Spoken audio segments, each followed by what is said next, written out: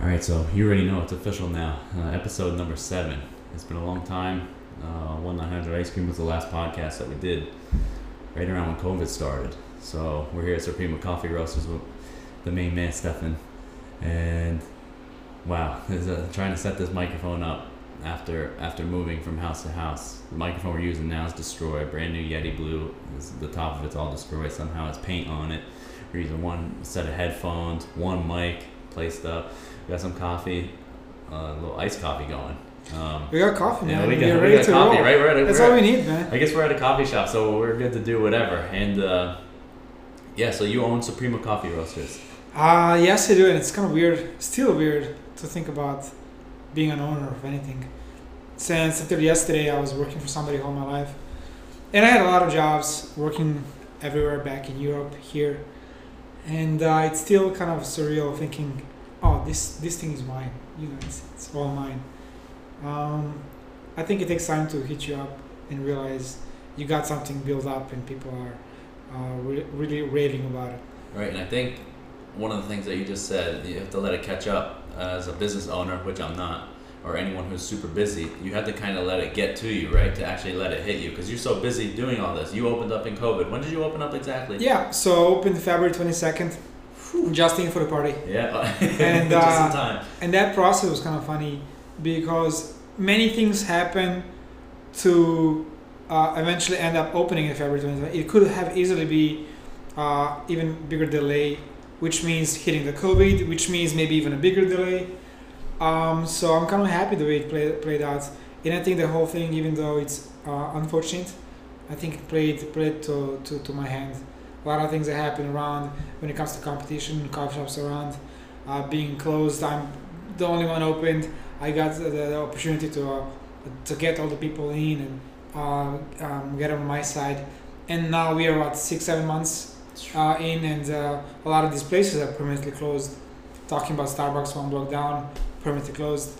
That's a win. That's a win. Yeah. I don't even consider them as my competition, since they don't really sell coffee. They sell sugar with coffee. And then you have Plenty Cafe, European coffee shop block on the other side, also permanently closed. And now we have Raul Brothers. It's a local chain grocery. They're just blocked down, and they're still not opening. They're closed, right. And they put a paper up. So it looks like that from 4 coffee shops within my block, we're down to 1, and that's Suprema. Right. And so like you said, when this started, I've seen with a lot of places that I go to, anything that was grab and go seemed to kind of strive, even though up until now. So coffee, you're just grabbing and going, and you had it in a way where one person could come in with a time, with a mask on, or whatever it may have been, but it was always takeout and to go. So like you said, when those places shut down and you were here ready to roll, it kind of worked in your way to be like, yo, I'm right here, and it's right in the center. We're right in Center City, right off Broad Absolutely, Street. And the concept of the shop, I don't know if people will go and look at the website, supremaroastery.com, or on the Google Maps, Yelp, see the pictures. So the whole idea when opening the shop in roastery is to be efficient, small place, and the concept is to cater to people that tend to grab and go, as 85% of people do exactly that. And this amount of people that take coffee and sit down and sit on their laptop for an hour or two, you don't make money out of these people. So when getting this whole concept, I didn't really create anything around tables and chairs and people that sit down. Everything I designed was for people to come in, grab and go, which came to be a very good, useful concept when it comes to COVID era, because it was already built for such a thing, just grab and go. People felt comfortable doing so, and they were definitely coming this period. I was closed only for 1 day, which was exactly a month after I opened. So I opened February 22nd. First shutdown was March 22nd, and that's only for 1 day that I needed to realize that I'm essential. And in many ways, people later told me that I am essential to their life at that moment, because that's the only thing they could really count on: waking up, going to Suprema, getting coffee, and starting their day. So for that day being shut down, realizing to be essential and rolling through the whole this time and without stopping. And while everyone was closed up, I want to revisit that for people who aren't familiar with Philly. Like, we're right in the center of things, so the foot traffic around here is perfect. The location's perfect, and the timing seemed to have worked out just right, like you said, which is kind of odd to say. Yeah, right, which is weird to say, but for you, it worked out perfectly fine. You know what I mean? And yeah, it's crazy because we're in like a little central coffee hub right here. Elixir, like you said, Rival Bros, Ultimo. We have so many around. Yeah, Peddler right over there. There's everything, and I don't know. This has become, and this is from someone who's sat hours and hours inside Peddler. You know what I mean? Because I like the inside. You come in here. Obviously, you're not supposed to sit in or come in, but if you have to come in and get a bag of coffee or something, or come in one person at a time, whatever it is, I want to sit in here. You were talking about your design to grab and go and to not have it like a sit-in place, but when you come in here, it's super sleek, but also super relaxing, and the chairs outside. Although there's 4 chairs, I don't know. This is the place to be. You get to people watch. You get to, you know what I mean. Yeah, people know it's in and out. Like, absolutely. So even though it's mostly catered to people grabbing the coffee and going, we do have like a bar on 2 walls with stools that are coming back right now slowly. So you can sit down, absolutely, but it's not catered. It's not designed for those people. And that concept just happened to work in this time and place we are at. But I feel that when it comes to interior and design, again, the concept, I wanted to make it to be a bit aesthetically a bit different. I really was inspired by Japanese and Asian culture, their contemporary style.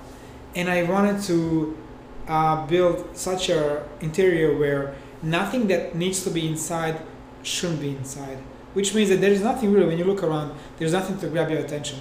There's no t-shirts on the wall, there's no some items, they're hippie style, just standing there, and so you stare at them. So everything's cleaned up, and I think subconsciously, being such a free and clean space, you feel comfortable. Right. Also, the colors and materials used, I intentionally picked, as you can see, just sitting here, they're all natural. So you have brick wall, you have wood, you have cement wall, you have like a ceramic, like a cement flooring, you have iron.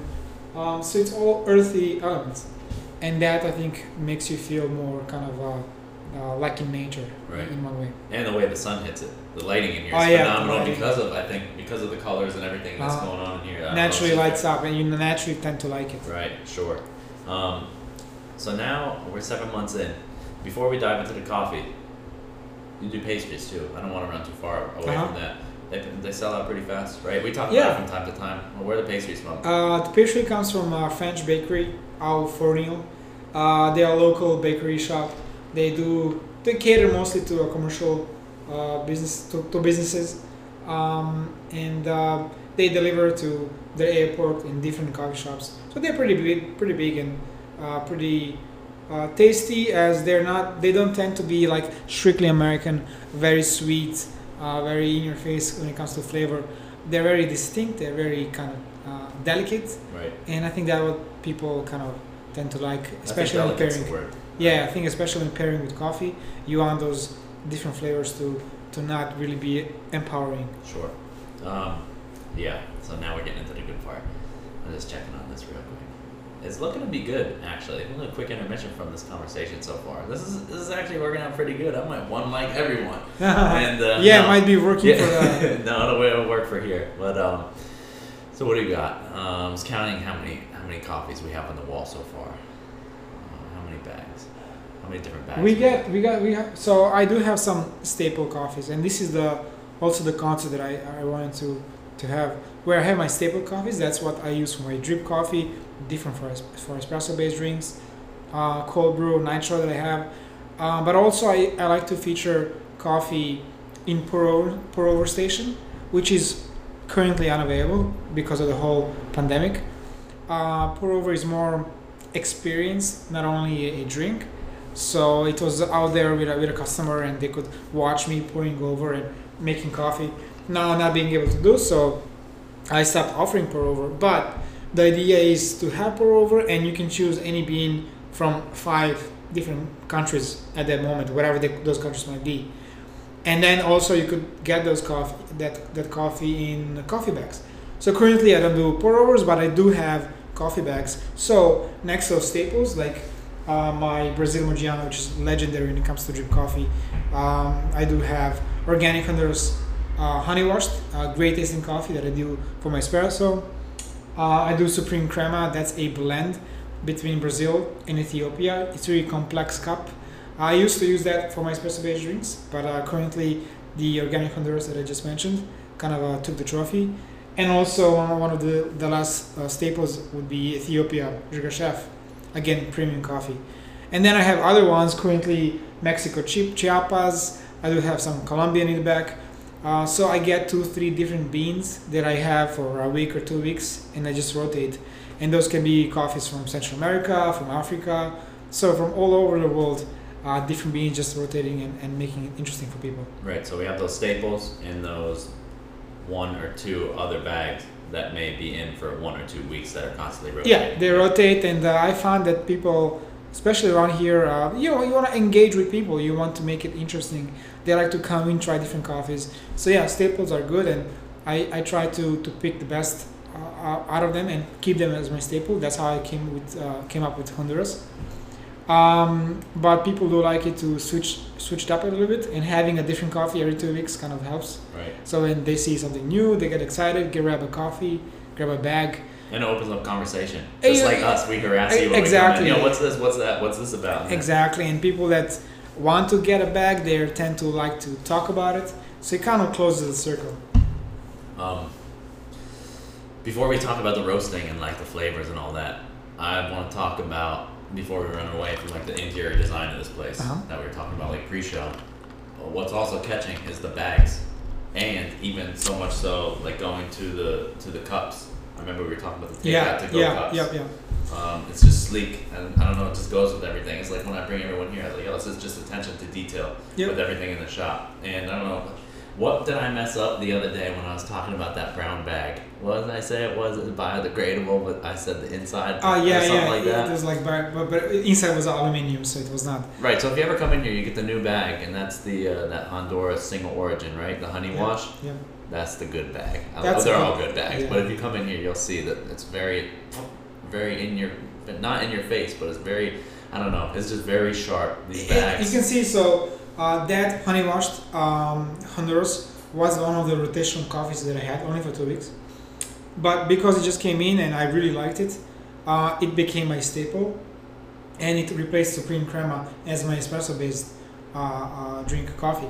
And I liked it so much that I wanted to have dedicated bag for it. Okay, so this being is what the organic, story was. being honey washed, being special. So the company that I was getting my bags from, I knew they have a different color of the same bag type. So I used to have only black and white, and they had a third choice, which is brown. And now it came to me like, hey, this is kind of cool having for this one special coffee, being organic, right? So you have a brown bag. And that's now how we have a lineup of different bags. And that just adds to it too. I never even really realized just looking at them, because when I come in, I just grab, I ask you, yo, what's good? Yeah. And then it's always gonna be the Honduras now. That espresso shot by itself. Remember, I have to send you messages. That dances on your tongue, dude. I think that there's something to it when it comes to honey process. It gives that sweetness, that finish, the bright spot, without being acidic, without being fruity like Ethiopia. Ethiopia is considered premium because of that, but I honestly, even though I like coffee, I am not much into that premium acidic berry tea like coffees. I like more dark or chocolatey or something more smooth or even sweet. And Organic Honduras honey washed is exactly that. It's very smooth and sweet at the end, and it really hits it. Yep, it's like a fine wine of coffee. Exactly. That's really a special, because I remember when you first had it, you're like, oh, I switched this up to espresso. It's like, am I gonna know? It's like honey wash. It's like, maybe you know, but like someone super experienced, you know what I mean, in this. And I was like, oh, let me try it. So I tried it, and it's an explosion. You can tell. You can really tell. It's fantastic. And just in wine, you have people that prefer one, but others hate that type of wine. So you have people liking one and not preferring the other one. So it does end up to a personal preference and taste. but that's why I have different coffees. So you have Brazil Mogiana, which is darker, chocolatey. Then you have Organic Honey Washed, which is, like I said, smooth and sweet at the end. You got Ethiopia, which is very bright, very fruity, acidic. So you have something for everybody. So whoever comes in and wants to grab a bag of coffee, they just talking to me, they can grab something they really like and be happy with. Right, so we're talking about all these coffees. A lot of people get their stuff from the grocery store. Don't know roast date. Don't know anything about that. There's a reason. There's a reason why they don't feature roast dates. They do. They come in, get it. Don't even think of that because. So the reason I came in to get coffee on whatever day it was, because anytime we have a visitor, we bring them here. But the night before that, it was like I have no coffee. She's at a Target when I got coffee. I look at this shit. I'm like, what the fuck is this caramel shit? You know what I mean? Yeah, and I was like, this is crazy. I was like, no, you can't be doing this. So I was like, oh, Felicia's coming tomorrow. We're gonna go to Suprema and then we'll get bags like we normally do. And so what's special is you roast in house. Yep. Obviously, this is no BS. Like this is no. I don't know how. Yeah, you can actually see the roaster behind me. You so can see the roaster. There's no lie about it. So we're roasting in house. What can you tell us about that machine? Isn't that not the first thing I ever said when I came in here? I'm like, whoa, I don't know much about machines. But it looks good, right? Looks like a awesome. sexy machine, right? Yeah, that looks gorgeous. It's a cool little machine. So roasters come pretty much in different sizes, and this is a 2.5 pound roaster that might be considered as even almost a home roaster or a sample roaster for commercial setup. So it's by average standard, it's a very small one, which gives me some benefits and drawbacks. The drawback is definitely I have to roast a lot to meet the demand, and demand is really growing, which is very good. But the benefit is that you have fresh coffee non-stop. So even if I want to, I can't roast huge amount of coffee that will sit there and then eventually be sold. So you can expect coffee that you find in bags, and you will definitely find a roasting date on the bottom of the bag. You'll see that it might be just a few days, if not that day. 2 days, the oldest I've ever seen. 2 days, a day, That's the oldest, yeah. And be mindful of the whole process. It does take for a certain amount of time for CO2 to leave the beans. That's called degassing. So even if you see a coffee that is like 3, 4, 5 days old, that's still a coffee that is only going to get better. So you really have the top that, depending on the bean, from day 2nd or 3rd until day 20th is where you have the development keep happening. So coffee can actually get better from day 7 to day 12. Anything with that range, it's okay. Where when you go to a market and you try to buy coffee there, first you're not gonna see a roasting date, and there's a reason why. Second, they'll give you just a best buy 1 year down, and the reason why they're doing that is the roasting process and then transportation and then storage, distribution takes so much time that the coffee you get in the stores, they're 6 months old, and that's stale. Coffee is like bread. It breeds, it changes. Whoever worked in coffee or had a special machine knows how they have to readjust the grinder, and that's because the coffee is changing. So it's like almost like a living bean, and that's why you have to consume it while it's fresh, and that means 2-3 weeks since roasting. You alluded to the process. Every time I come in here, fresh beans, labeled, written on, I got these beans, and they're green. Some people, I never knew a coffee bean were those colors until I went to Guatemala. We go to Guatemala every year. Hey, I don't blame you. And Cafe Loco, I think some of them probably the sweetest people we've ever met. Fantastic coffee shop, half this size, in the hood of Guatemala, in Panajachel. I'm watching a video. I'm like, oh, they're like getting grapes or whatever. Why are they putting on the video getting grapes or something in this coffee shop?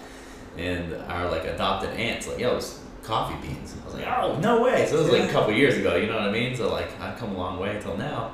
And then I always came in. I was like, yo, all right, now I finally get to see that in person. So you have the beans here. You want to talk about the process? And then you start talking about degassing and this and that. You should really go into it. Let's start from the beginning. So many people, myself included, even after starting to be into coffee a bit more than an average person, I didn't know where the beans come from. I don't know how they grow. I never got to know, and then I realized it's from cherry. Um, so the very beginnings are a cherry, and that's how it comes. The first step when it comes to processing. When the cherry is fully developed and ready to go, it's being picked. And then we have two main different ways of processing coffee from that point, and that's natural or washed. Natural, and it makes sense. The cherry is being placed on a big patio, and it's let to be dried by sun for a week or 2 weeks, and basically it rottens out the meat of the cherry out of the bean. That process has some advantages. For example, that bacteria that grows and destroys the cherry meat will impact the flavor, of course, in a positive way, even though it's bacterium. But it will even taste a bit more natural. Those coffees tend to be more berry-like or tea-like, if you're into that. But that process does take a lot of time. Second process is taking the cherry, putting it in a big drum, washing it, and stripping the meat out of the bean that way. That's obviously a very fast way to do it. And another benefit from that process is it's consistent, where when you have a sun dry, the beans might come inconsistent depending how they were placed on the patio. So, and there's a third way, and that's what organic honey bars comes to, and that's washed in honey. And that gives, you can guess, being a different element when it comes to taste. So from that point, the coffee is being distributed and then roasted. And now we are into the roasting process, where when you get the bean, depending on where that bean was grown and what kind of bean it is, you can make a judgment of what do you want to do with that bean. So I use my importer being a big company, they have a lab they use to check the beans prior buying, because when they buy a whole farm. We're talking millions of dollars. So I'm obviously not a lab guy, but I will use their information to judge how the bean will perform in a different roasting levels.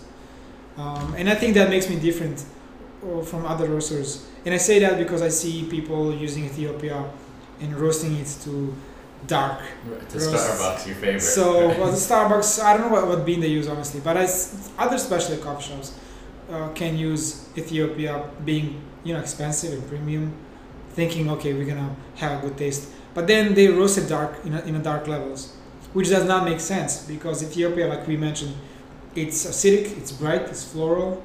Whatever it's so bright, you don't want to take it to dark. Sure, right? You want to leave it to a lighter levels to expose that berry-like taste. That's what's all about. That's what it's for. Right. So when I see them doing that, I see that they actually don't know what they're doing. So I can try and have different beans roasted in different levels, which I was used to do, to see how they perform in a medium light, medium dark levels. But I tend to really use that lab information, their tasting notes, and determine theoretically where that bean will perform best. And so far, practically, it was pretty much on the spot. And how are you getting that trial and error through paperwork? Are you getting paperwork? Like I said, you can do trial and error, but I found that you don't have to. The theory that I use to guide myself really works. So technically, I can guess almost within the 5-degree where I will roast that bean and where that bean will perform. And then I might double check and go maybe 20 degrees up and down, which means different roasting levels, to see is there any changes and if it's better. And usually it's not. Usually I hit the point. The nail. So the 5 degrees is not going to throw much of a difference. The 5 will not. The 1 will. Okay. So you can get it into like a within nice, 5. Yeah. Sure. And I can even fine tune within 2-3 degrees, which you don't really have to do. Let's be honest. Yes, if you do follow YouTubers and if you follow what they're talking about, it's so hilarious for me to watch how they are trying to portray themselves as knowledgeable by going into crazy details where 1 degree will go from this taste notes to this taste notes, which is all BS. Coffee is not that complex. So 5 degrees up and down, it will not change the whole much of the flavoring. But going through roast levels, and that's pretty much 20 degrees, will make a difference between medium light, medium dark, dark roast. And I think some people don't even know what that means. So one of the first things everyone does that I bring in here, go over and look at that map and read the roast map.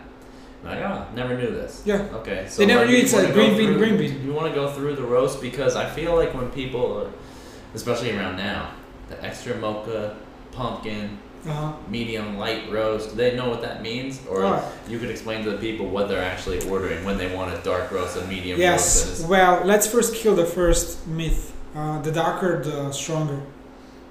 That's totally opposite. And one way that it's easy for me to explain to people why is that so. Let's say you have a very expensive, nice steak that has a certain, grams of protein in it, right? So take that steak and let's say you cook it for like 5 hours. You make a charcoal out of that meat, right? How many grams of protein you have? Zero. So you lose. So you can, and that's the point. You lose by burning material off, roasting. You don't gain. Well, that's a good way to put it. You're burning the bean. That's exactly what you do. Well, it goes from green to black. Right. What's happening there? So here's a trivia question: in what stage does coffee have the most caffeine? When it's green. In the beginning. Yeah. When it's green, exactly, and that's the point. So that being said, the darker the roast, the weaker the coffee, the less caffeine. So if you want a really caffeine kick, you want to go with a light roast. Luckily at Suprema Coffee, all coffees are roasted between medium light and medium dark. That's where the taste is, and that's where the caffeine is. So it's a good balance between the strength and the aroma and flavor and taste. Going back from the beginning, so the stages there are 3 main stages of the roasting process. You have drying phase, you have development phase, and the finishing phase. Obviously drying is where the most of the time period goes on to. It's about 50-60% of the time, and that's where the bean goes from green to yellow, and when it hits the yellow notes, yellow color, that's where the bean actually starts to develop. Then we are hitting the development stage, and there are 3 periods that can be in a different ratio. On YouTube, people that did roasting at some certain point of time, they know this should be 5-3-2 or whatever it is, but in fact there is no rule. That's kind of more of a BS, YouTube BS than truth. So we got development phase, and then we have the finishing where we have the first crack. That's where the coffee actually starts being drinkable or ready to be brewed. And the first crack, we're talking about where you can notice the first crack in the beans. So, and that's very easy to recognize. It's literally a first crack. So the coffee will sound like a popcorn popping. Very easy to hear. And that will happen in a different temperature levels, depending on the bean. So one coffee may crack at 370, another at 360, Brazil Moggiano cracks at 388. And it also depends on the roaster you're using. But the point is it's a different temperature, and that's what the light roast is. When you first crack, you can start the roasting process right there, and you'll have a light roast. But I think that's too early. It's still undeveloped. It's full potential. So let's say I'm doing Ethiopia, which is a medium light, obviously very light coffee. I will go past that maybe 15 degrees and stop. So that's where you hit the medium light kind of roasting level. And for Ethiopia, I think that's beneficial because we are, like we mentioned, it's acidic, bright floral, so we're gonna keep those notes. For Brazil Moggiana, being chocolatey, nutty, I want to go a little bit darker to get those notes more. So I'll go beyond 400 for Brazil. Plus Brazil cracking later in stage, you'll have those bigger numbers. So that's how I determine, based on what the lab says about the coffee bean, I can kind of determine the roasting levels and the temperatures. All right, so before we started this, we were like, what did we say? We said something where he's like, there's no secrets, it's simple. So you have all this, and like one of the first things I recognized when we came in here is all like how scientific this is down to a T, you know what I mean? But like when the way you explain it, it's like, no, it's just simple. You just do it like this, do it like that. What makes a good coffee? Is it the roasting? Is it the origin of the bean? Is it putting like the proper, like anything, good amount question. of money? You know what I mean? Good question, and I can definitely give you a very easy answer. good coffee in, good coffee out. That's it makes sense. It's a simple rule. That means good coffee bean in, and you can roast it pretty much any way you want it, within some, being mindful of what the bean is, and you'll get a good coffee. So knowledge, I think knowledge comes down to just that logistics or the theory that I'm using to guide myself to know where to roast till. So that's the know-how. But sourcing good quality coffee bean is the most important part. Okay. And when you watch YouTube videos about roasting and about the process, you'll see that 90% of time they're talking about the roasting process, and they're going into such a details, and which I think is totally wrong. I think the roasting process is very simple. It's rather easy to learn, but I think the most important part is sourcing the right bean and knowing where to stop or until what temperature to go with that particular bean. Doing the right roast with the right bean. Yeah, Yep. so it's very easy. That whole process is easy, but just you have to make a right decision. Sure. Okay, so we're I don't know how far we got away from it, but I want to bring up something too that we mentioned before is, and it'll go perfect with this because you're super knowledgeable, super well versed in all this. You know what I mean? You mentioned YouTube a lot. A lot of people might don't know where to start. They might be watching these YouTube But videos. that's me. Right. That's so how I tell us a started. little bit about Yeah. how you started. So everything YouTube, YouTube is great place really to learn and get much of the information. But you have to realize the nature of human beings.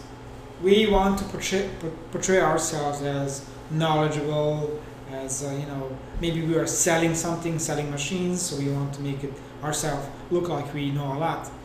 And one way to do it is make a simple thing complicated, and then you try to be a hero and explain it. So you have to realize that, and with that being said, yeah, you're more than welcome to watch YouTube videos, but then use your common sense and try to apply and be practical with that knowledge, and you'll see that maybe it's not that complicated. So I started that way. I watched a bunch of videos, hundreds of hours of people roasting coffee. And then when I started eventually roasting myself, I got to learn what's true, what's not, what has where's the common sense in that. And then it comes down to like I said, not a hard thing to do. It's all about picking the right bean and doing the right thing with that bean. How you really do it, it's not that complicated. Sure. So what was it in your home oven? Because I worked with someone who's like, yeah, I roast my own beans. I was like, oh sweet, like Absolutely. where's the machine at? He's like, no, you just put it in the oven and do it in the oven. Such a basic thing. So my whole let's do the short story about how I came to that point. So I worked in a hotel, and my favorite part of the day was driving to Wawa, because in Wawa you have the station where you make your coffee. So I enjoyed prepping my own coffee also, besides drinking it. So years down, I finally decided for a Black Friday to get myself a espresso coffee machine. I did that a few years. I was happy to wake up with a big smile on my face just to make myself a latte. And then the next step was ordering green beans from Amazon. And I learned one of the videos, I think it was Sweet Maria website, that you can actually roast your coffee in an oven, which I did, very basic, and probably was not perfect. I didn't have a know-how, but I knew about the first crack, and maybe 2 minutes after the first crack is at that medium level, right. Maybe that's a good thing. So it was a bunch of maybe, but at the end of that first batch, when I tried that coffee, that was the best coffee I ever had in my life. So there you go. So you instantly notice the difference. You're like, whoa, I just did this by myself. Absolutely. And so I didn't know what I'm doing. I didn't have equipment. I don't call an oven equipment. And I still did better than most coffee shops having their offering. So what I'm trying to say is, it is not complicated. You just need to get it right. So that point, I decided to not only be in business with coffee, but also open a coffee shop, and having a roaster was part of the concept. I wanted to offer people fresh coffee and to see how different coffee can actually be comparing to what you are accustomed to when it comes to Starbucks or maybe Dunkin' Donuts or even Wawa. Sure. Wow. Yeah, I didn't even know that story because I was trying to do the math. This seemed like a fast thing, right? So we started around like 5 years ago. You said. Yeah, it's when you see, if you look the whole concept in the shop and the feedback I'm getting, it seems like there's years and years and years behind it. Sure. Well, that's what I thought. That's why yeah. I wanted to know because like I type in these bios for like notes Uh-huh. when I like put the episode up. And you're like, yeah, I've been roasting like 5 years. Yeah. 5 years. It Like seems 30 like years of knowledge. Exactly, yeah. Well, when you dedicate about something and you are really passionate, this is not my business decision. This is more of a decision made from passion in a way. Working in a hotel, I knew that I don't want to be 9 to 5 kind of guy. I'm scared of a thought being 50 and working for somebody. So I knew that I wanted to venture out. And then I also know that more than 70% of people are doing the jobs they don't like and they don't enjoy in. So also I didn't want to be one of those. So what to do? Open your own business and do what you actually like to do. And what I did like to do is prepping coffee, making coffee, and drinking it. Right. So I ended up doing just that, opening a business for myself, working for myself, and doing what I like. So We mentioned the working in the hotel and your favorite time going to grab the coffee or even at Wawa preparing the coffee. Was there like a certain pivotal moment on top of those things that you just said? Not working for someone, like you need to go and do your dream and what you love, you know what I mean? Mm-hmm. Is there a moment where you're like, all right, now I'm done with this, I gotta do this now? Is there one specific moment or you just were always like trying to work toward it and then you realize you're like, oh, I really love coffee? Or was it like, something happened and you're like, no, all right, well, I'm done. I'm going to do my thing right now. It's definitely a process. Right. So I wish to say it's a click in one day, but it's a long process and you slowly realize where are you headed and what you want to do. So it was not an overnight thing, and definitely the development of the whole concept was not, like a thing that came like a month or a year even. It's really a 5-6 years of thinking about it, working on it. I remember back in the place I was living at, I had a big whiteboard where I was putting all the information, all the pictures that I found online that inspired me for something as an inspiration board. And that took literally years to come to this point. So it's definitely not an overnight thing, but at some point I definitely realized, all right, doing what you like to do for yourself is the way to go. And then you just have to create that concept that works for you.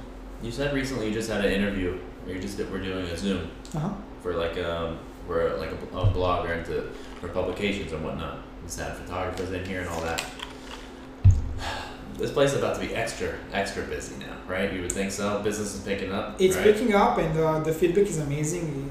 The reviews, and it's to that point that I kind of at first 2-3 months I thought that maybe every new business goes through this phase where people are just being nice, supportive, they all want to kind of prop you up. But then that kept going and going and going. I got so many business cards of people wanting to partner up. Hey, I always wanted to be in a coffee world business. Maybe you can open together a coffee shop here or there.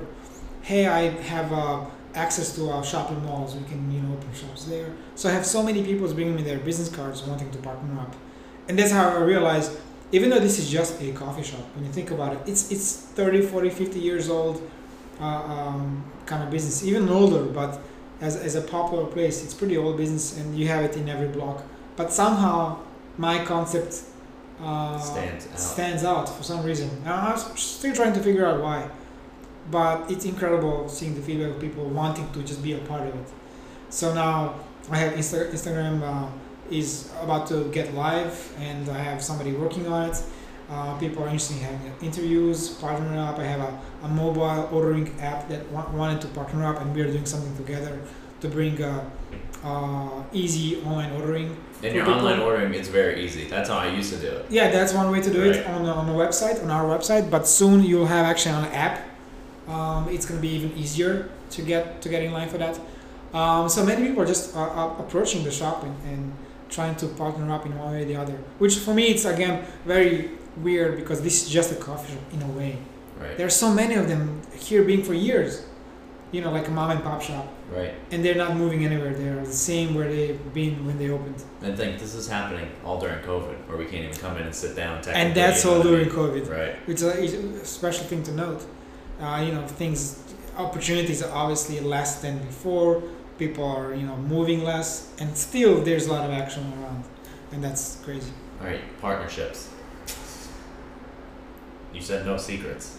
Is there already Suprema number 2 coming? Oh, so I remember like yesterday. Again, I mentioned at the beginning that I could have easily not open at February 22nd. Sure. So it was some circumstances that led to it. I really was afraid opening and realizing maybe I'm not going to be able to pay the rent, pay the bills.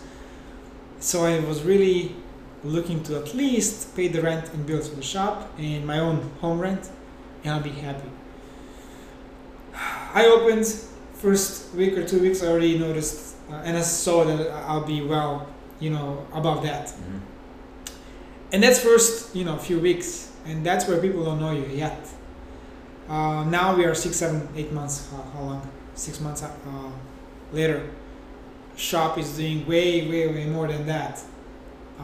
So obviously the numbers are suggesting that the second shop will come sooner than later. So I'm already planning. Obviously, the broad concept is there, and I want to bring to Philly not only a coffee, good quality coffee that will never change its quality, no matter how much the coffee shop grows. And keep in mind that being bigger, like our brothers, La Colombe, and Starbucks, incentive to cut is huge. You do just a little bit cheaper bean and you save a lot of money.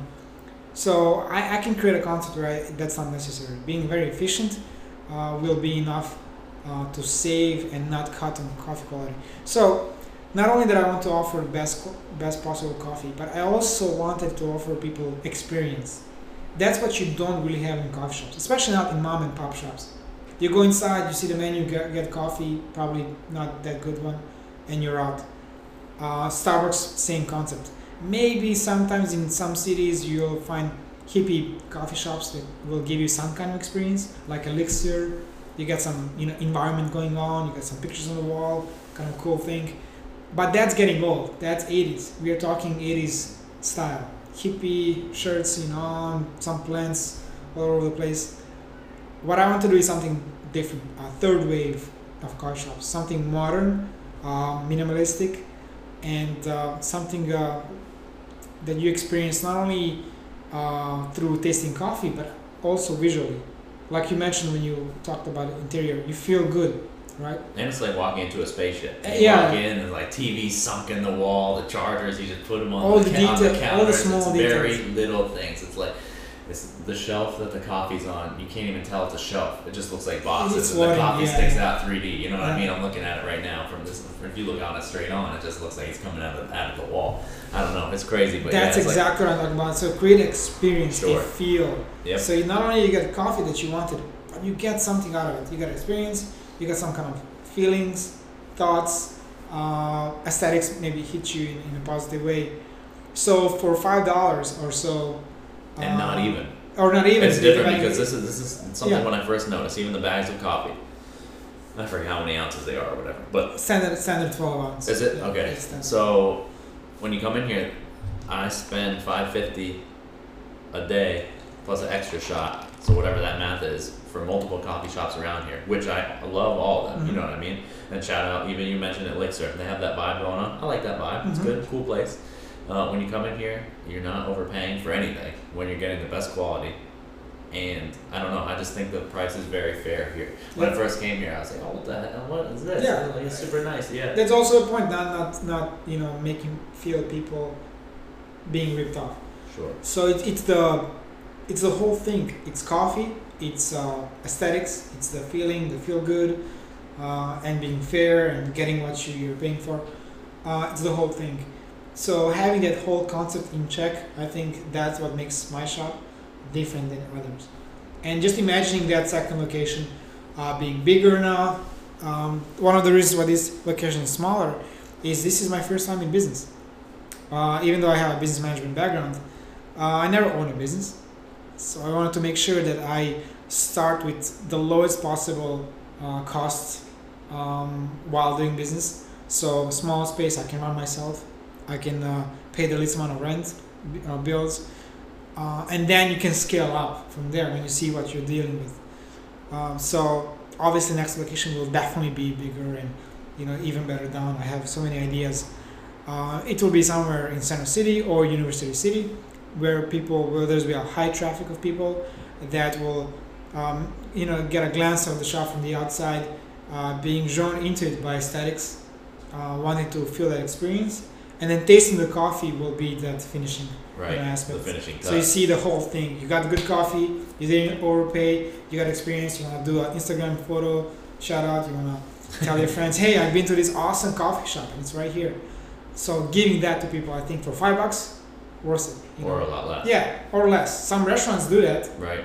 But that meal is gonna cost you $100. Sure. And that's not an easy decision to make Right. every day. Of course. But for Especially $5, now. especially now, yeah. But $5, you can gamble, take a risk, and then get surprised. Right. So what else are we coming in here when we get for $5? Doesn't necessarily have to be for $5 because I, for the first time, just had the cold brew, and you gave it to me on ice. Fantastic. Yeah. So we got cold brew, or espresso. So because there's a lot of other things here that because you're not a tea guy, maybe you won't talk about it. Fantastic teas. Alyssa loves the matcha here. Awesome. Yeah. There's an interesting story behind that. The matcha. So I'm not a tea guy, obviously, and I hate matcha, and I still hate it. But some people like it, and it's one of my best-selling drinks. So it's very popular. And of course, I didn't want to grab the over-the-shelf matcha tea and just sell that to people. I wanted to have the best matcha, like everything. So I actually create my own blend. I am mixing the matcha myself. And how do you do that when you actually don't drink it? How do you know you have a good blend, good ingredients? So I had a bunch of my friends come over before I opened the shop, and I have different blends, different ratios, different things going on. They were tasting every and each one, and then we landed on this particular mix that picked up so much positive feedback from people. So it's interesting to know that even though I don't drink it myself, I don't like it, but I really wanted to have a good one, so I went an extra It's step. kind of strange, right? You Yeah. would think because you don't like it, it'll just be I'll give up on right. it. Yeah. Right. So now it turns out to be the best. That's the whole idea behind the coffee shop, to have. I wanted to offer the best whatever I do. Also my loose tea. I'm not much of a tea guy, but I wanted. I don't want to go like Starbucks, very lazy, give you a baggie in a cup and that's it. No, you actually order tea. You wait for 3-4 minutes to get tea brewed in your cup, and it's a loose tea. It's high quality tea. So it's not only that something you can buy in the market. Right, and you're able to buy these to go, or no? So currently they're only to be brewed in the cup, but very soon we already have packaging ready. So because of people really asking for it, there will be tea bags, like 4-ounce bags. You can get a loose tea and you can prep it back home. Cool. All right, so I think like the main audience for here is really gonna want to know, especially me. So I don't have an interest per se in roasting coffee. We already mentioned it before. One of the best things you can do, YouTube, or just ask professionals like someone like you. You know what I mean? We got someone listening to this podcast, whenever the day may be, and they want to know where to start. What's the best way to start? You just how you started? What do you recommend? Not even to open a coffee shop. I think if you're really passionate about it, you probably want to start from the basics, like I did, because you should be curious and see if that's working out. I know when I did that oven thing, even though it was not perfect, but not only I was impressed with coffee, but I really wanted to see, okay, how better can it go? How better can it be? So the next step was buying a small drum roaster. I'm talking about a very small drum roaster. Basically, it's a drum with a small electrical motor, and you place that on the gas stovetop. So you light the gas underneath, and then you have power there. So I did that, and that's like $35 on Amazon. So that's one way to start. Get a small drum roaster. If you have a gas stove right there. If not, you can get the small gas things, and you can roast it from there. And you can see the coffee change the color. See the first crack, second crack if you go to those dark levels, and you go from there. And you see if that's drawing you, and making you more curious how this can develop. Which in my case it did, and look at me now. I have a big roaster behind me. I have big Cadillac spaceship espresso machines. machine. Yeah. You know, you want to say anything about that thing? That's So- beautiful. So things develop. So if you're interested in it, you'll find a way. But a good way to start is even the oven or grab a small drum roaster on Amazon. And a lot of trial and error because Yeah. you refer to a lot about your criteria about what to do. You have an itinerary of Yeah. what to do with certain beans and whatnot. No, Did you get that through trial and error? Is that a absolutely secret no, recipe? no. So that came later. Actually, that came maybe even recently when I started to really get. I think of myself an expert at this point when it comes to roasting because I'm able to, in theory, even though it sounds crazy, but in theory I can already see the bean performing on a certain level, which in practice I prove, so I know it's working. But at the beginning it was definitely not like that. So it was more trial and error, and the only advice I can give is write everything down. I have so many ways, so many instances when I did something, I have no idea what I did, And it was but the I made best. changes and it came out so good. I still remember one thing that I'm really sorry for. I was doing, I had plenty of different kind of beans, right? So I'm testing for the coffee shop. So I'm trying to source different beans and see what will I feature at the beginning. So I know I had Costa Rica, I had Burundi, and I had one more.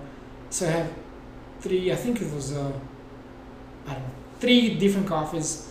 And individually, they did not perform that special, so I would not call them special. And then I just took all three leftovers, so a little pile of leftovers, and I did cold brew with them.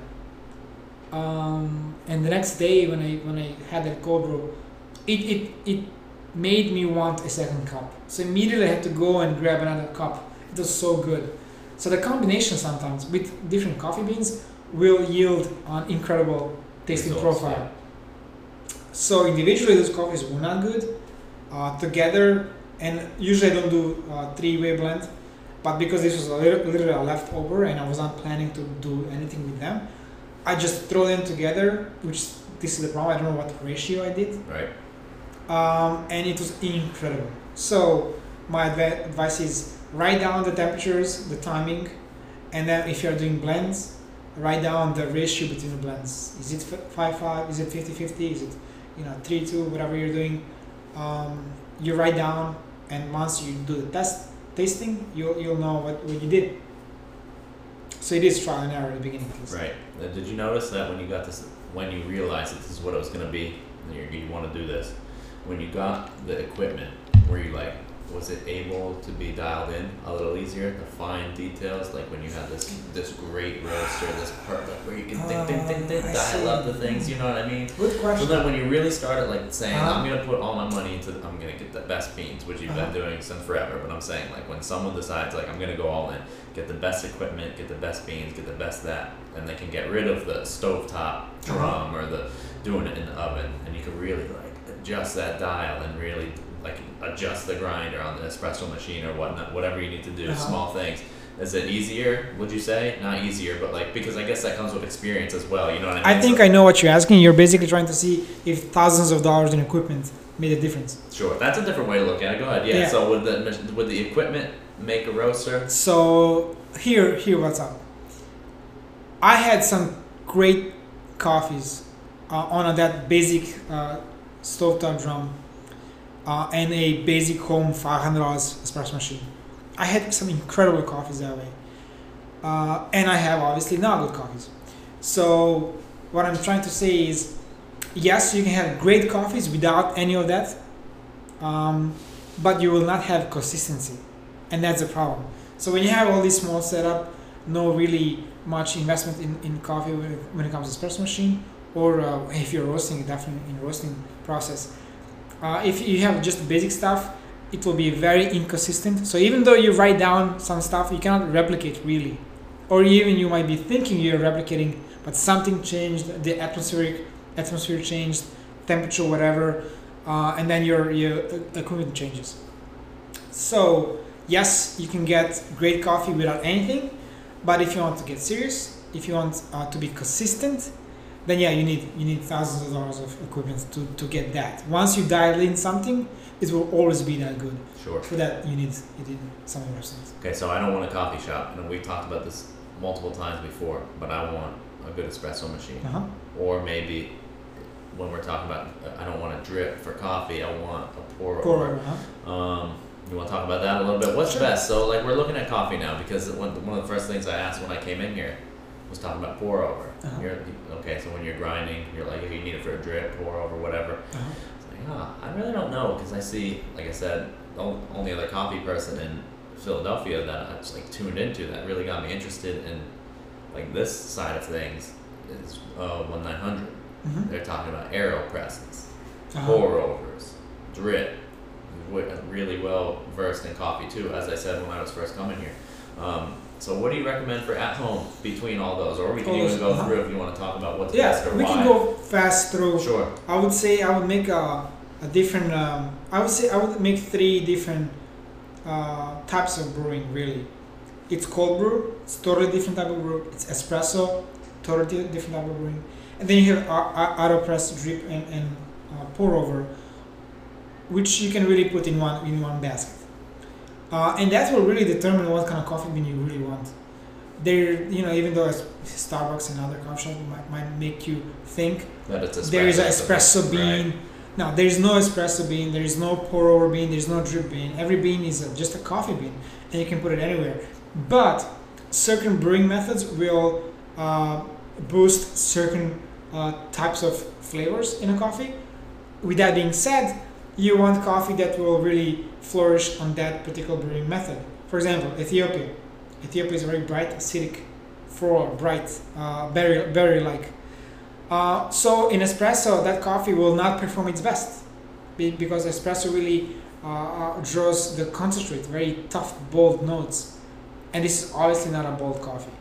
So you can definitely do espresso, many specialty coffee shops do it. But my personal opinion is it performs best as a pour over. Why as a pour over? Because the grind is coarse, so you don't get to extract the bold notes. You're only extracting those fine notes, which makes sense for a bright floral berry-like coffee. And you have a very high percentage of coffee to water ratio, which means you're really putting only that top flavoring in a cup. Drip, for example, even though I put it in the same basket, there's less coffee to water ratio, so there's more water than coffee. So you can do Ethiopia, but for drip coffee, I would do something like medium dark, like I'm doing Brazil Magiana, which is darker, chocolatey, nutty, and that a little bit more diluted work best for that particular brewing method, in my opinion.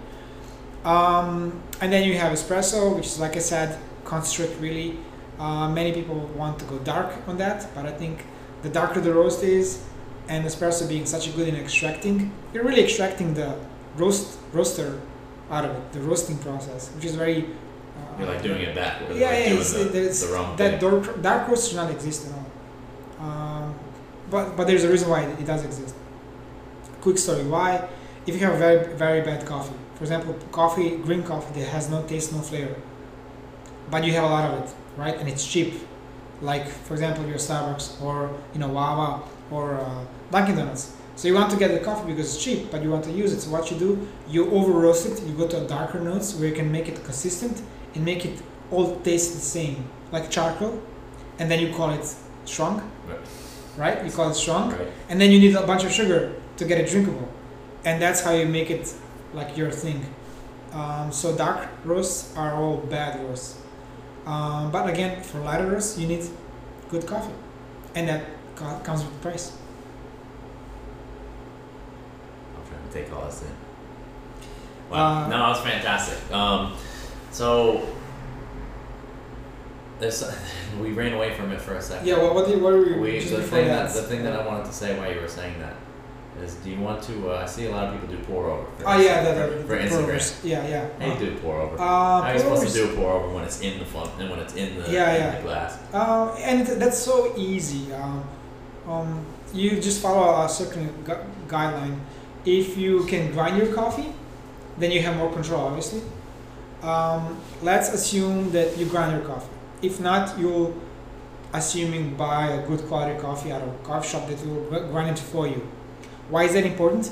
Because pre-ground coffee is mostly grinded for drip, which is like a coarse grind. And for pour over, you want a bit more coarser than for a drip. And why all that matters? Well, if it's fine or coarse, that will impact how fast does water go through coffee. If it goes too slow, it obviously extracts more because it's in contact with coffee longer, and you might get some notes that you don't want in a particular coffee. And we said the pour over is good for those smooth, bright coffees. Right. So you don't want too much extraction. So having a grinder or properly grinded, you can have a setup where you have, for example, in my case, 28 grams of coffee, and you do that for 1 cup, which is about 380 grams of water. That's a 12-ounce cup. And you want that extracted within 3 to 4 minutes. And there you go. That's all you need. So if you do all of this, but it extracts within 1 minute, and you did everything else right, but obviously your grind setting is off because it's too coarse and means that water goes through very fast. So you want to scale back, you want to grind a bit finer. So that's why it's good to have control with all the elements, and you can hit that 3 to 4 minutes with that ratios and to get a good cup of coffee. So with the ratios for at home, so for like a drip, for a pour over, for espresso, is it important to know like food scale wise It is. what we're using? It is For consistency or for quality? for both. For both. So for example, I just said 28 grams. I just mentioned that pour over has higher concentrated coffee, higher ratio of coffee to water. If you don't have a scale, if you don't measure, you might do a ratio that is better for drip than pour over. Right. So you're not really using the benefits of a certain brewing method. So yeah, it's important to know what you're doing. For once to get it right for the brewing method, and second to be consistent for sure. Right. And then when it comes to what's the right ratio, there is no right ratio. There's no like that magic number that's like perfect. The right ratio is the one that you like the most, and that automatically means you gotta have a scale. Sure. You gotta try once, see if you want more. You do more coffee, and you can measure how much more you put it, and you can go from there. All right, let's flip the switch here. Now that I had to address all the home brewers because it's one of my favorite things. Waking up for work and I see everyone's like coffee process. Either it's a drip, it's a Keurig, it's a Chemex, it's a whatever. You know what I mean? And the one I keep referring to is the AeroPress. I'm like, all these different methods. You know what I mean? What are you doing at home? Or is this your home? That's interesting. So like we said, I did different types of coffee before I opened the coffee shop.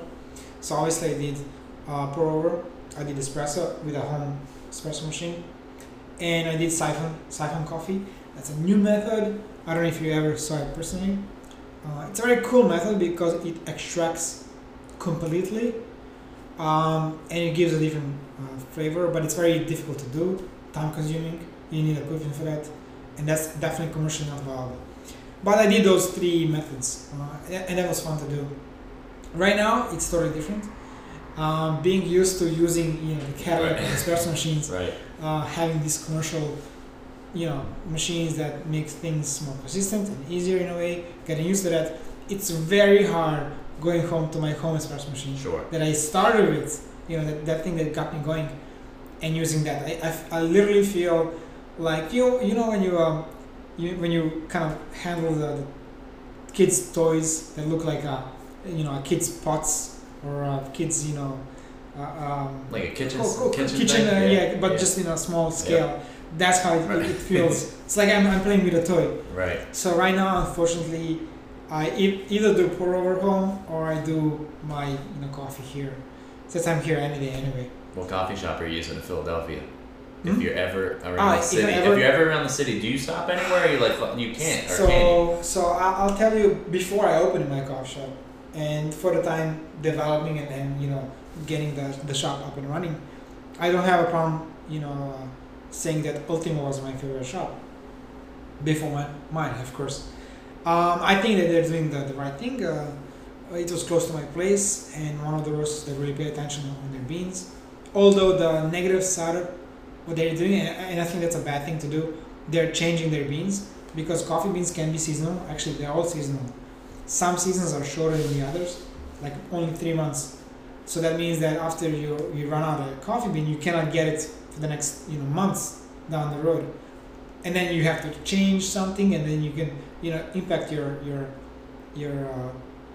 coffee taste. It's like an impact as much. It would impact it as much as like an elevation difference, right, from where you get the beans from. Oh yeah, no, yeah. Not only that, the place that you have to change it with might be a different continent. Might definitely be different. Right, different soil, different. It will be so different, and for me, it definitely tastes a difference. So, for example, Ultimo, when they opened the location that was near my place, and that's on 20th and Locust, they had amazing coffee for the first 3 months, and then something changed. And you were able to tell. I was not able to tell, but I actually stopped craving, so I stopped going to that location. So I kind of started doing just mine, because obviously even home I have my espresso machine, but I enjoyed catering to different places. Not only that I love different coffees, but I also did Oppo research. So I wanted to know what other coffee shops are doing. And when they switched, I didn't have the need to go anymore there. So that's the problem with having seasonal coffees, which I try to stay away from. So when I pick my bean, not only I'm looking for a high quality that I really like, but also where the season is very long, so you tend to have it whole year round. Right. So you can be consistent. So yeah, Ultimo is very cool. I think they have the best coffees right now in Philly besides mine, obviously. Elixir is fine. It's just okay. I would not call it great, but I think they're hippie right now in style. Right. The whole nice relaxing vibe inside. The vibe is, I don't know, I call it 80s vibe. Right. For me, the coffee shop is really so much 80s. Yeah, I don't want you to feel like I'm trying to trap you saying what's your best. I'm saying if anyone else is cruising around, they're like, can't go to Suprema for some reason. Their Apple thing, their Apple Pay isn't working right now, or whatever. But okay, we don't even have to talk about Philly. I want to get one more thing. Favorite coffee you've ever had that's not yours? Ever, anywhere, during travel? Yeah, it was, I can't remember the coffee shop name, but I remember it was in Columbus, Ohio. Really? And I visited friends that the idea was the morning of, it was their job to get me to a best coffee shop they had. So they got me to one where they have a roaster inside. And they thought, okay, that's probably going to be the best in town. And the coffee ended up being meh, just okay. And they were kind of bummed. They kind of felt embarrassed getting me to that coffee shop that I was really not happy with. So they did a second try to impress me. They got me to a different place that was actually end up being one of the best coffees I ever had in this country. But unfortunately, I don't even know the name of the Right, that's shop. how that goes, right? But you don't write down. Right, that's the thing. If you don't write down, you forget. Write things down. That's what everyone successful or any business owner or anything. Write things down, right? It brings it to life, and then you won't forget as well. The thing is, you get to understand that when it's too late. Sure. I should have written down. 15 years ago. Too right. Too late. So, but I know it's in Columbus, and I was confident and still remembering, obviously.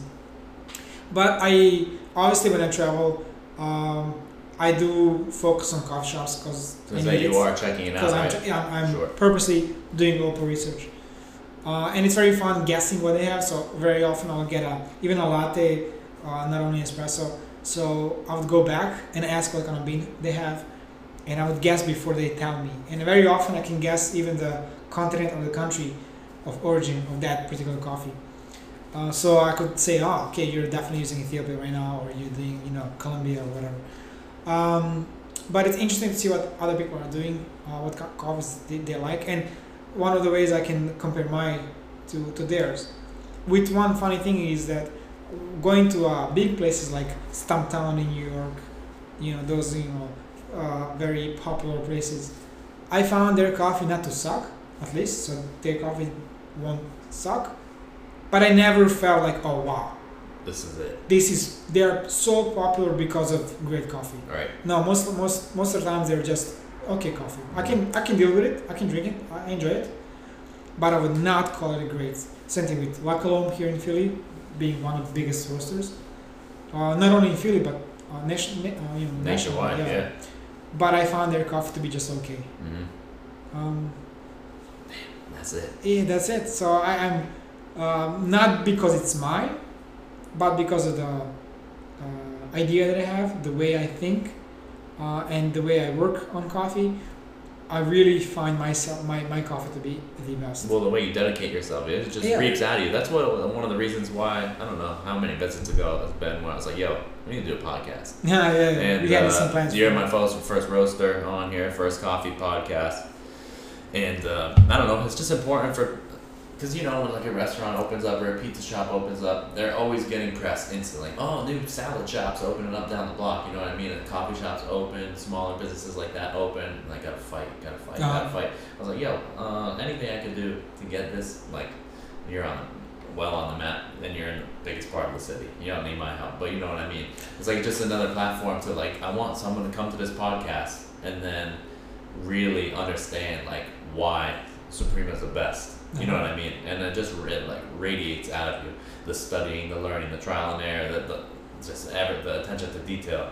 I don't know. It just comes out, and that's why I guess we all keep coming back, because it is the best. And I've been quoted saying that it's the best. Everyone who comes here agrees probably that it's the best.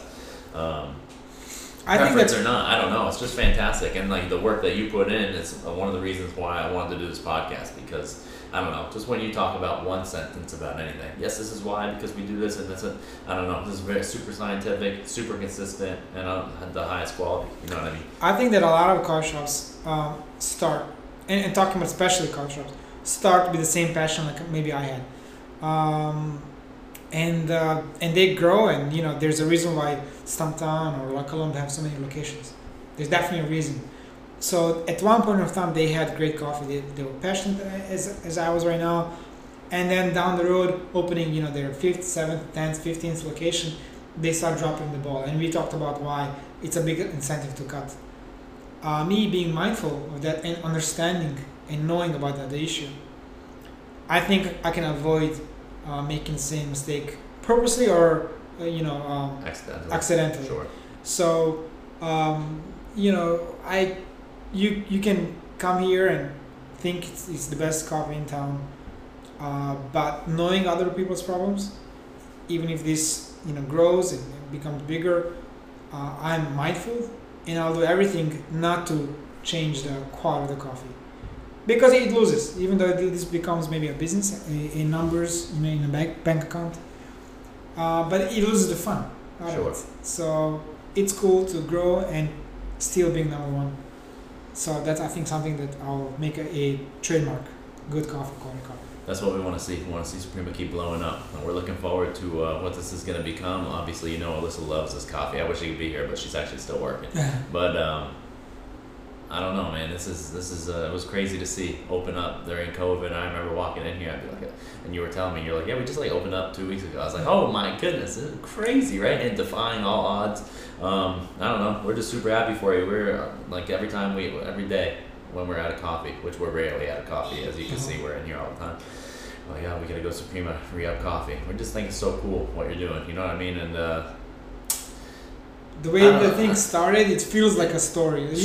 When you think about how Apple started in a garage or whatever, there's a story how all these started. Right. And obviously my shop, I had to go through the shutdown, the struggles, being the shop newly opened, not being able to qualify for any of the government assistance. Sure. So I had to go through all of this without any assistance whatsoever, because we fell through that crack. It's a really story how things went through and kind of start blowing up and growing. It almost feels like that, 10 years down the road, we can go back to this podcast and maybe, we are talking about one small location, and now there's so now many. We're in LA. Now we're in LA. Yeah, I hope so, man. I hope the best for you. You want to plug all your stuff? We're just Suprema Coffee Roasters on Instagram. Go ahead to your website and so again, Instagram is pretty dead right now because I'm just getting the people working on it. So by the end of September, it's gonna be live with a lot of more action. SupremaCoffeeRoastery.com is the website. Instagram, Suprema Coffee Roastery. Same thing for Facebook. And we're gonna have more action in all these platforms, from giving people information to having small games where you can get a free drink, you can get a free bag. Those big coffee bags like burlap, those big ones are very popular with people. So we're gonna have giveaways of those as well. So it's going to be more interactive questions where coffee beans come from, some trivia questions. So it's not going to be only cool to follow the page to see what's up. And also you ship. Also you ship. I So I want to make that on the known websites, because, yep. you can get a coffee nationwide. I'll ship all over the place. And so far I was lucky to have people all over the country, even on the West Coast in California, shipped out some coffee. And people get to enjoy it. Amazing. Man, Yes. this is perfect. I appreciate you dealing with this one mic thing and then staying after hours. I don't even know what time it is now, but I know it's getting dark out. Yeah. We're out of here, dude. Thank you. It's interesting for me. It's this thing is crazy. People asking me for interviews, wanting to partner up. So this is all new for me, and it's enjoyable process to be a part of. It's just the beginning. It's a learning experience. It's crazy. We're happy to have you in Philadelphia, dude. Episode Absolutely. 7 is in the books, yo. Appreciate All right. you. Yeah, Thank you. man.